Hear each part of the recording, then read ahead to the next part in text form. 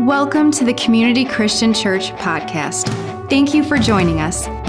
Today's message is part of a series entitled Recharge. For more information about our church, simply go to cccsterling.org.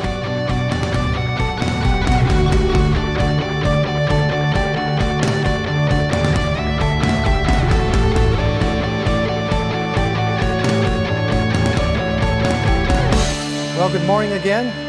Welcome to Community Christian Church, and as Dave said, it's really great to have you here. And Dave was right, you're looking pretty good today. How many of you are really happy you're here? It's great.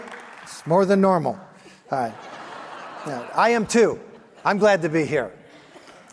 It's always great to be in the presence of God, and I really appreciated Phil's openness to the Spirit there at the end of our praise and worship time. You know, we're going to do that a little bit more often. We're going to leave room for the Holy Spirit to move if He so chooses to do that. You know, we plan the service out. We believe in preparation, but we also make it a daily prayer, a weekly prayer, that when we come together, God would be among us and move in His way. So thank you for being open to that. I'd like to begin this morning by sharing a passage of Scripture that has become one of my favorites in the entire Bible. And I know you hear that often. You hear me use the word favorite passage of Scripture. And for me, a passage of Scripture will make its way into the arena of my favorite when that particular verse comes alive. And I'm talking about when it's so embedded and ingrained in my heart that it actually becomes a part of me. And some of you know exactly what I'm talking about. That process is what typically happened after Jesus was finished speaking. The Word of God came alive. The anointing of the Holy Spirit was on Jesus in such a powerful way that people who for years and years attended church and left church scratching their heads finally got it. And not only did they understand the Scripture in a brand new way and see the value of the teaching, they literally fell in love with the Word of God. It wasn't just a responsibility to read His Word or to understand His Word. They loved the Word of God when Jesus was done teaching it. I love Psalm 103. Psalm 103 defines me. It's become a part of me. In my 40-plus years of serving the Lord, there are some passages, some verses in this psalm that have resonated deep down in my soul. And this might not come as a surprise to many of you. Psalm 103 is a psalm of David, written by David. David was a warrior, king of Israel. He was also a worshiper. Long before God raised him up as a warrior, he loved to worship the Lord. And in Psalm 103, verse 1, David says, "Praise the Lord, O my soul." I think the King James uses the word bless. "Bless the Lord, O my soul, and all that is within me, praise His holy name." How much of you? All of what that's in me. Everything that is within me. It's just not a casual come into the presence of the Lord and offer some sacrifices. David said He is worthy of all of our praise. Praise the Lord, in case you didn't get it the first time. Praise the Lord, O my soul, and forget not all His benefits. Namely, He is the one who forgives all your sins and heals all your diseases. This is one of the verses that really has become a part of me. Because I need Jesus. I need God to forgive me. I need God to heal me. I need God to restore me. I need that every day. And so Psalm 103 says that God sent His Son Jesus, who forgives all of our sins. He heals all of our diseases. I told you that last Sunday. Do you remember? And after I quoted this verse, I invited you to come to the altar and experience the power of God's presence. And it was such a beautiful sight. So many people, countless people came forward. They were 2 and 3 deep here at the altar, and they were standing in the aisles waiting to be ministered to. And people came forward not just to receive from God, but to give thanks to God, to say, thank you, Lord, for your benefits. Thank you for your generosity. Thank you for blessing me. And over the past few days, the testimonies of the goodness of God have begun to pour in. People are different because of what happened here last Sunday. That should excite you.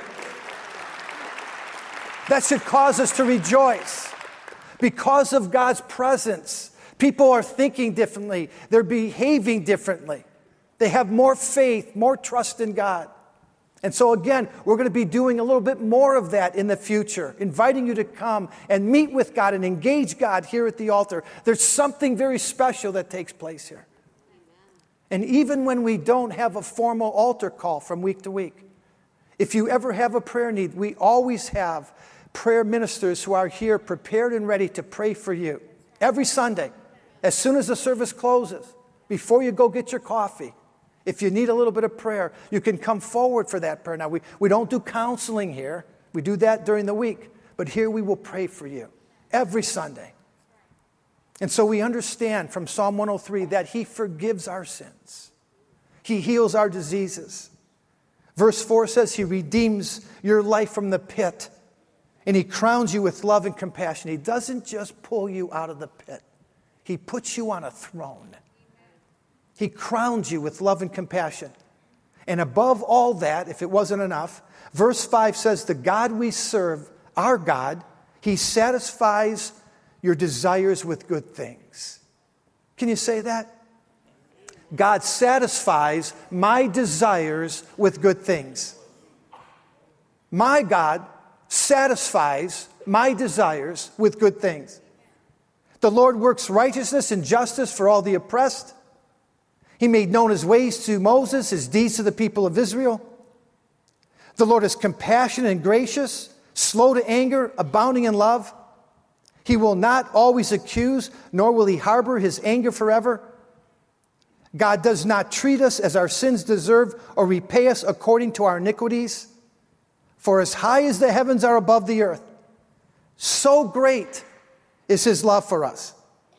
As far as the east is from the west, so far has He removed our transgressions from us. As a father has compassion on his children, so the Lord has compassion on those who fear Him. Finally, verse 14, last verse. For He knows how we are formed. He remembers we are dust. That's good right there.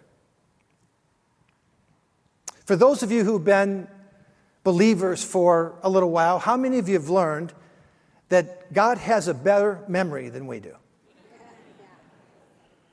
A whole lot better. In fact, He has perfect recall. And something that God remembers that we have a tendency to forget is how He made us. He formed us from the dust of the earth. That's what Genesis chapter 2 says. He gathered some dust and He made man. The New Living Translation says, God knows how weak we are, how vulnerable and susceptible we are to temptation and sin. Jesus had a little something to say about that as well. In fact, He said to His disciples, the spirit is willing, but the flesh is weak. God remembers how He made us. He knows how weak we are. And yet this great God that David describes in Psalm 103, this incredible God, He doesn't hold our weaknesses against us. Over and over again in the Bible, you will read that He forgives us of our sins. He lets go of our transgressions. He does not hold our failures against us. Because 2 Corinthians 12:9 says, His grace is sufficient for us, and His power is made perfect in weakness. You know, we quote the Scripture a lot. We memorize the Scripture. But sometimes it doesn't get inside. It doesn't sink down into our hearts where we really understand it. Check this out. God uses human weakness to display His divine power. God uses human weakness to reveal His divine power. And know that is not an excuse to continue to sin. That's not a permit to remain in our weaknesses. Come on. His grace is sufficient for us. His grace can change us. His grace allows us to overcome our failures. But let's not forget who we are. God doesn't forget. He doesn't want us to forget. God formed us from the dust of the earth. And if we're ever going to grow in grace, if we're ever going to get to that place where we overcome our weakness, then we need Him. We need God. That is the most profound statement you're going to hear me make today. We need God. And we need to be plugged into God. There's never going to come a time when you don't need God.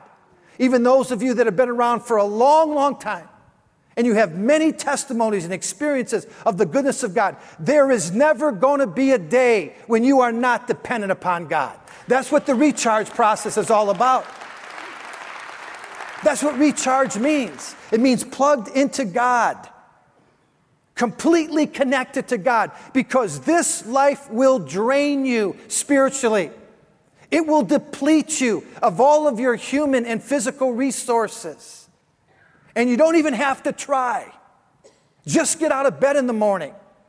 And being a part of this life, this culture, this world today, it will throw a bunch of negative things at you. Just normal, everyday living. Doubt and disbelief and discouragement and disillusionment and worry and anxiety. It will come to you in this life each and every day. And on the other side of all those things is spiritual dissatisfaction. And this is the thing that has hit the people of our culture more than anything else. Dissatisfaction. But you know what the scripture says? He satisfies us. He's not a God that dissatisfies. He's a God who satisfies us. That's what Psalm 103 verse 5 says. It's the reason I took you to that psalm today. It's the whole reason why I wanted you to see those first 14 verses and the great God that He is. And if you don't believe Psalm 103 verse 5, there's a companion verse in Psalm 91:16 that says, with long life I will satisfy you and show you my salvation. This is our God. With long life, that word long in the Hebrew, it includes quantity and quality. It's not just many years, it's many good years. God wants you to be happy. God wants you to live a satisfied life. He wants to fill you with joy and every good thing. In fact, Jesus said, it's the reason I came, that you might have life and have it more abundantly, have it to the full. And He wasn't talking about the next reality. He was talking about this one. Thank God for eternal life and how great that's going to be. The scriptures point to us and say it's going. We haven't even begun to imagine how great it's going to be. But that's how God wants us to live today. He wants us crowned with His glory and with His love and His compassion, knowing how much He has committed Himself to us. Now, according to the latest research, do you know what our greatest personal desire is? What all of us want? The one thing we want most. We want to be satisfied. Every single person who takes a survey will tell you that their greatest desire is to find happiness and live a meaningful and fulfilled life. Across the board. That's what we all want. We want to be satisfied. Now, by the same token, do you know what the biggest problem we have is? Yeah, we're never satisfied. Okay, so we want to be satisfied. We want to live a meaningful life. We want to be happy. The problem is we're never happy. We can't keep a smile on our face for very long. And the reason for that is most of us don't know what we want. We don't know what it is. If right now I asked by a show of hands, how many of you in this room believe that God has a plan for your life? Probably everybody, most every hand would go up. If I asked a second question, a follow-up question, how many of you who believe that God has a plan for your life knows what that plan is? Probably wouldn't have many takers. We don't know. All of the time, people come to me, and I'm talking about new believers, believers that have been around forever, and they say, I just don't know what God has for me. I want to know what's next. I want to know what God's design is for me. We don't know that sometimes. You see, we all want to live meaningful lives. We all want to be fulfilled. We all want to think that our life counts. And we spend most of our years searching for all that. But apart from God, there's really no way to find it. You can't know it. Unless you are willing to go all the way with God, you're never going to be able to satisfy that ache or that hole in your heart that says, I need meaning and I need fulfillment. All right. 3 weeks ago, in lesson number 1 of this series, I talked about cell phones. Remember, I used that as an illustration. And the reason that I use it as a practical illustration is because, like Dave said, most of us have one. So I'm going to ask you at this time to go ahead and grab your phone. We're going to use it this morning, so hopefully you have some battery life left. Now, if you're with us a few months ago, back in June, during our Family Matters series, then you remember that we participated in a little activity where I asked you to evaluate your families in certain areas. We used a scale of 1 to 5.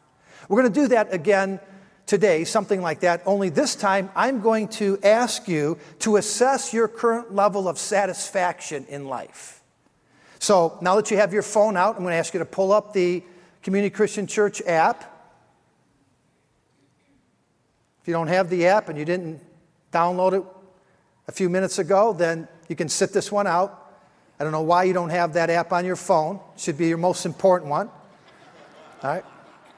All right, once the app is up,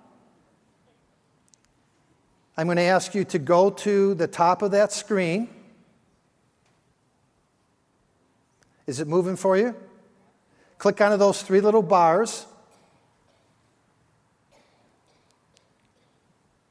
Okay? And then go to the place where it says survey. Is it going for you? Some of you stuck? Okay, you got it? All right, so get ready to answer this first question. And you might want to keep your answers private. Somebody's going to be peeking over your shoulder, I'm sure, to see how you're going to score these things.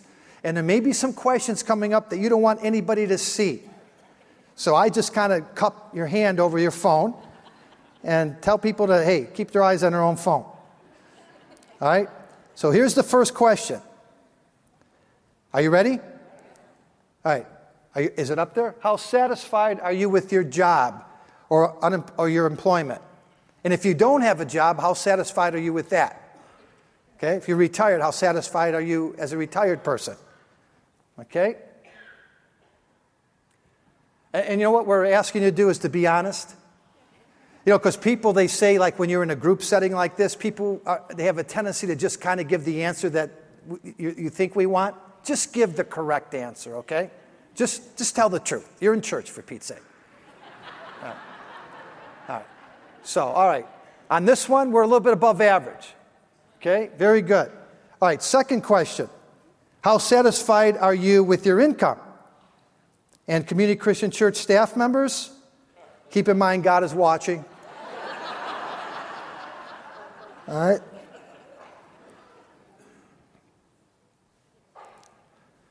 Go ahead and vote there. Boy, you guys are above average. Oh, average is sneaking its way in there.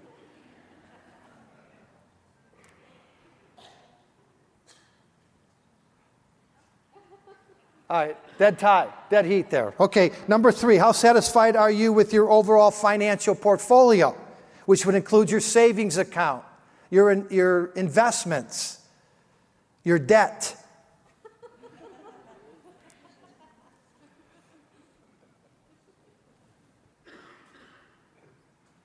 All right, taking a dip here.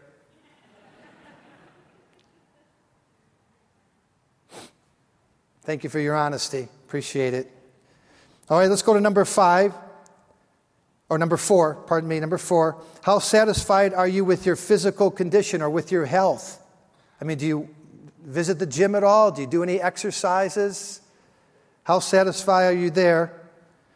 And keep in mind how your primary care doctor might answer this question. How satisfied is he with your health? or she? All right. Average there. Great. All right, number 5. Again, we're looking for a truthful answer here.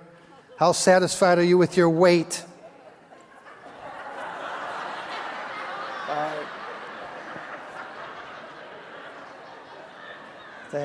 Appreciate your honesty. Thank you. All right.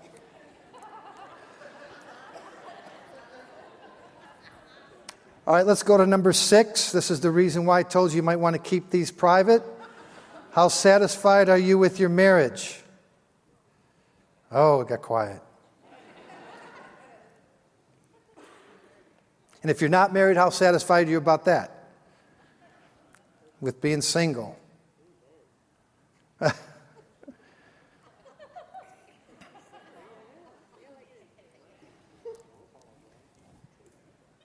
Wow, look at this. That Family Matters series really worked, didn't it? Way to go. All right, how satisfied, number 7, are you with your house or the place where you live? How satisfied are you with your furniture, your appliances, your floor covering, the paint on your walls? Talked about that a little bit. Not bad. Above average. All right, how about your car? Next one, number 8. How satisfied are you with your car? Does it work? Does it run? Do you like the color? Wow, that's great. A lot of lease vehicles here.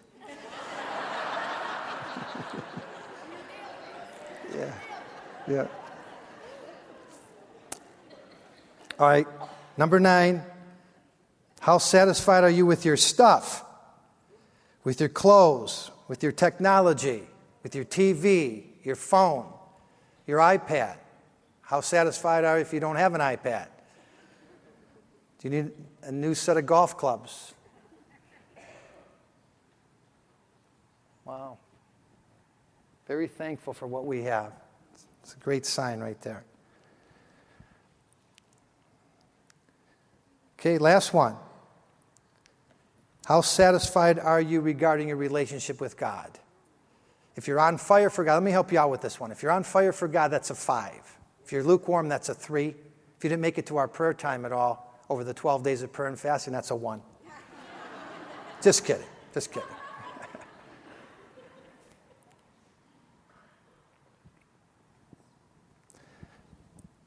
All right, thank you very much for participating in that survey. It appears as though we have been able to receive from the blessing of God and understand some of the things that I'm trying to teach us today and how important it is to God that we become satisfied and happy with the things that He wants to give to us.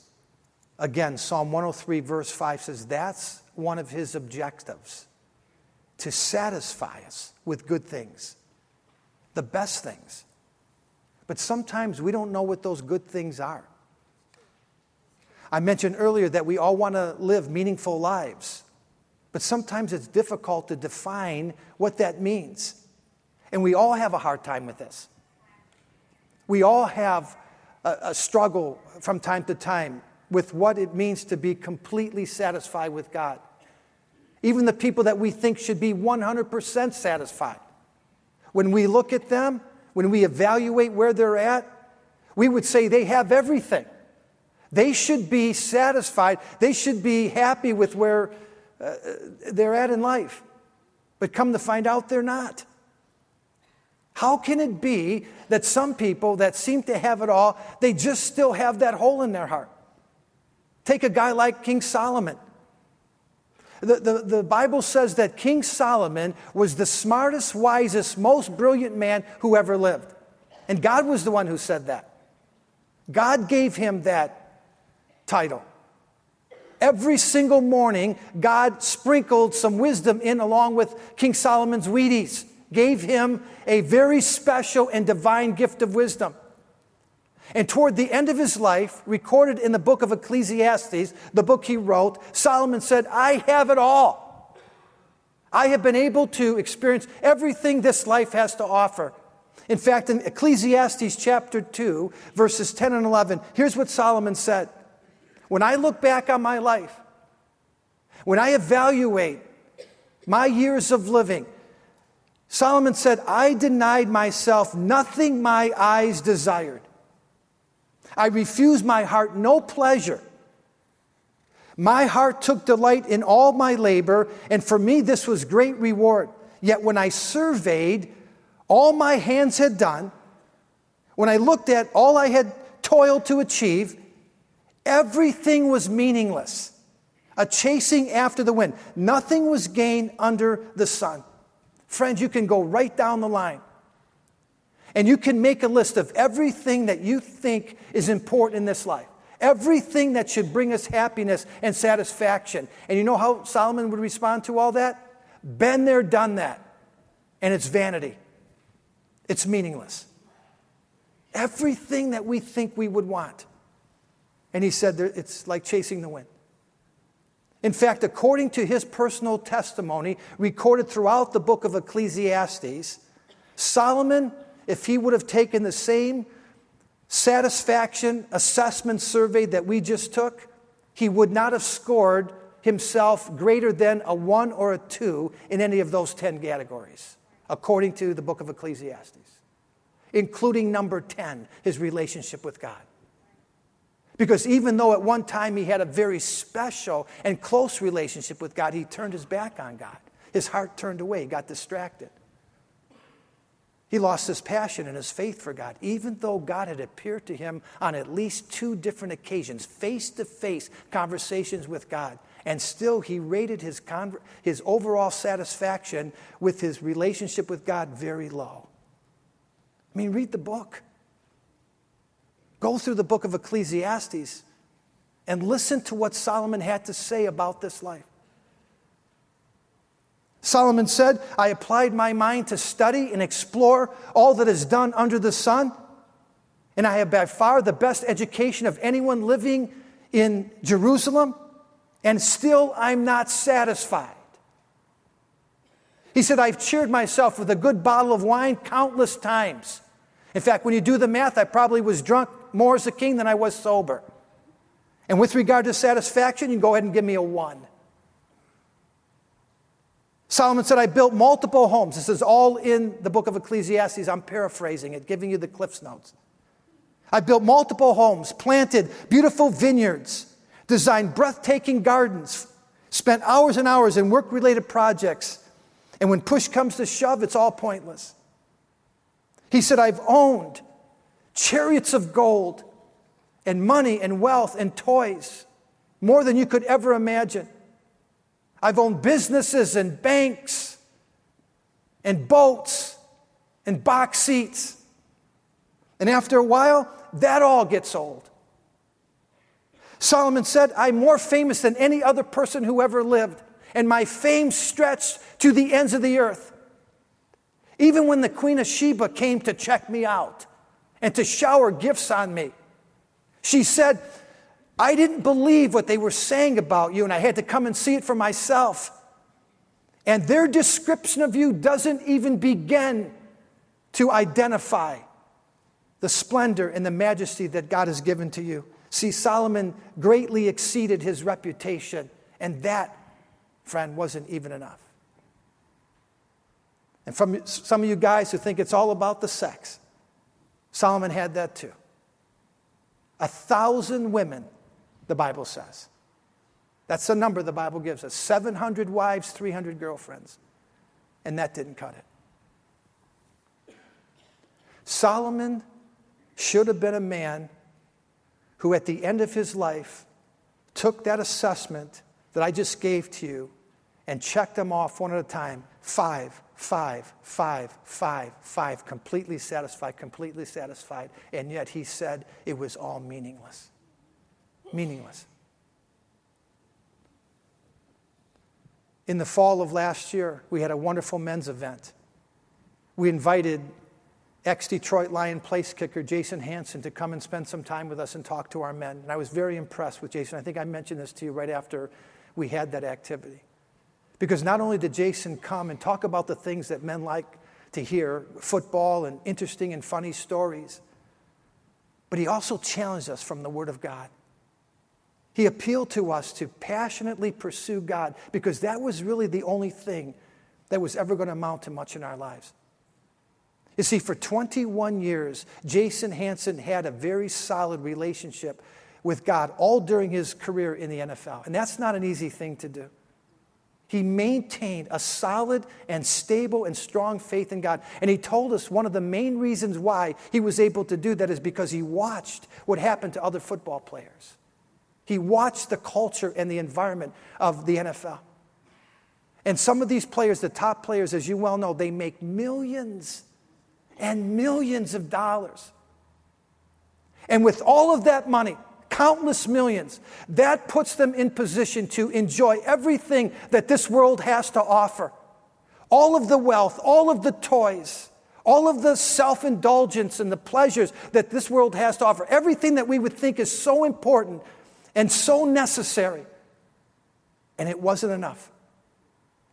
It was not enough to fill that void in these men's hearts. And so when Jason Hanson saw Ecclesiastes lived out in the NFL, and it's in our world today, it just drove him to God. It just made him understand and know that his relationship with God is the only thing that was going to satisfy. Now, during the very first installment of this series, way back when we introduced Recharge to you, I made this statement. I said the soul recharging process is not just doing less. It's doing what counts. Maybe you missed it. I hope you get it this morning. It's not just doing less. You know, we have a lot of activity. It's not just doing less activity. It's fully engaging and getting involved in what matters most, what really counts. And so when you prioritize and when you eliminate and reduce some of the activities that is creating a lot of stress for you, when you say, you know what, I've got to get a little bit additional rest and I've got to slow down, those are all good steps in the right direction. But if we're ever going to find the true meaning of life, if we're ever going to be satisfied, then we have to engage God in what counts. This has been my underlying theme for the last month. And I've talked to you about things that you can do practically to plug into God, but this is what really matters, friend. Is you have to engage God in what He's called you to do. There are so many things right now that can take away from what God is trying to urge us to get involved in. The pleasures of God,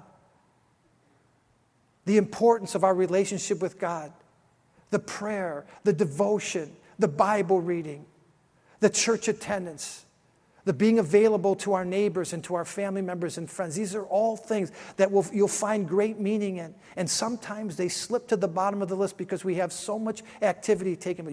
You can lower the activity, but God doesn't want you to just remove activity so you have more couch time. He wants you to engage Him in what really matters. And so the million-dollar question as we bring this series to a close, what is the most important thing?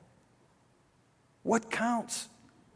I mean, with all of our aspirations and all of our dreams and our ambitions and the things that we want to do and what's in our heart to accomplish, and these are all good things. What is the most important? What's the number one thing? Friend, it's a life fully surrendered to Him. It's a holy life. And that holy life, as Phil picked up the burden today, it's not you being good in and of yourself. It's not you being perfect. It's you understanding and recognizing what God has done in you. That's what it means to be holy. He crowns us with holiness. He crowns us with goodness because of the God He is. The number one objective, the most important thing to finding satisfaction so that we could say, yes, God satisfies me with good things. And I have a 5, always satisfied in every area because I realize and I understand that the only way I can get to that place of meaning, that place of purpose, is a fully surrendered heart to God. It's the only way. You see, in this life, with all the ups and downs, all the bumps and bruises, all the trials, the tests, the victories, the accomplishments, the achievements, nothing compares, listen to me, nothing compares with growing in grace and gaining knowledge of our Lord and Savior, Jesus Christ. Nothing even comes close.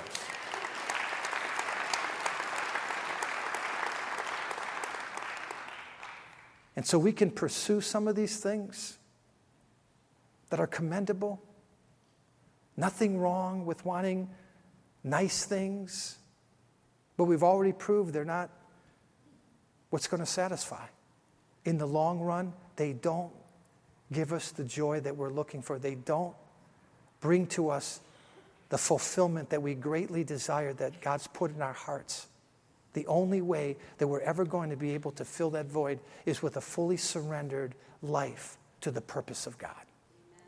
The scripture says about David that he fulfilled the purposes of God in his generation. I want that testimony. I mean, if you want to build some great things, if you're looking for a perfect spouse, or you want a perfect body, or you got to have perfect hair, big house, sporty car, fancy clothes, all of that stuff, there's nothing wrong with that. As long as it slips below this statement about you, that you fulfilled the purposes of God in your generation. That's tops. Yet that's the one that gets pushed to the bottom. All right, this whole month of January, and especially during our 12 days of prayer and fasting, I was reading a verse of Scripture over and over again. In fact, it became the theme verse for our prayer and fasting time. It's found in the book of Isaiah, Isaiah chapter 60 and verse 1. Isaiah 60 verse 1 says, "Arise, shine, for your light has come, and the glory of the Lord is risen upon you."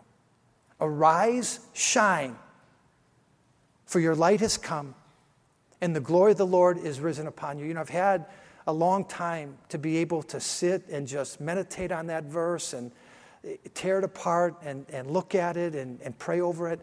I'm so amazed by the instruction we get in the Word of God and the order in which God gives it, because He always gives us the instruction in order. The way that He spells it out, the way that He rolls it out is the way that He wants us to receive it. This verse through the prophet Isaiah comes this way: arise, shine. Say that. Arise, shine. Most of us would like it to come a little different way. We'd rather it be shine, arise. You see, because when you're down in the dumps and things aren't going your way, and you're having a difficult time with life, and there's some struggles, there's some tests, we would love for God to shine His glory on us first, and then we arise. After God would do something for us, after God would hit us with a bolt of lightning or one of His blessings, it's easier to jump up and arise. But that's not what it says. It says, arise, shine. In other words, God wants some movement before we see anything happening. He wants some movement by faith. He wants us to take a step toward Him and to pick up in the spirit realm what He's saying to us. And He wants us to do that before we start to see all of the other light and glory coming our way. And this is happening, Fred. The Church of Jesus Christ is catching this. And in 2018, I've said this before, I'm going to prophesy it all year. The Church of Jesus Christ is going to rise up. This is our year to come out of our shell. This is our year to take a step toward God. The Lord knows the world needs it, but the church needs it more.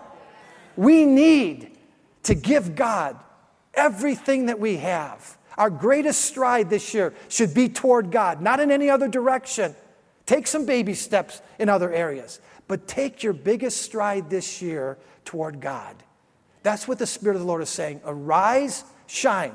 If we were to stand up, if we were to rise up, there's no telling what God's going to do in our obedience to that. Now, we're to close out our service and our series here today with a song.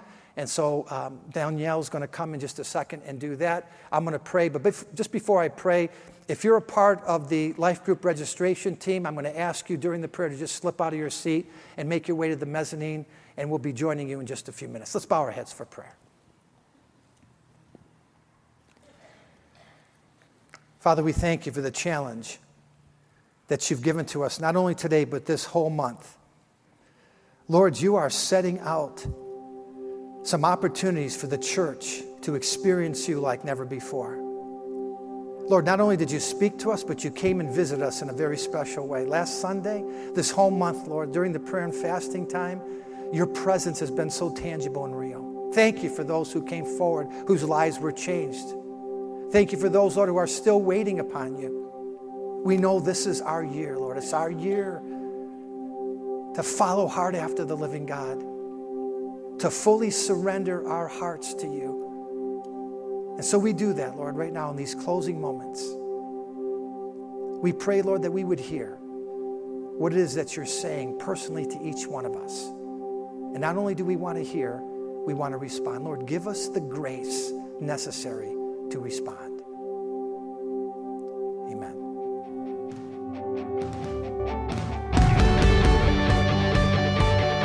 Thanks for listening to this week's message. Be sure to go to cccsterling.org/media or search CCC Sterling on the App Store for more messages from Community Christian Church.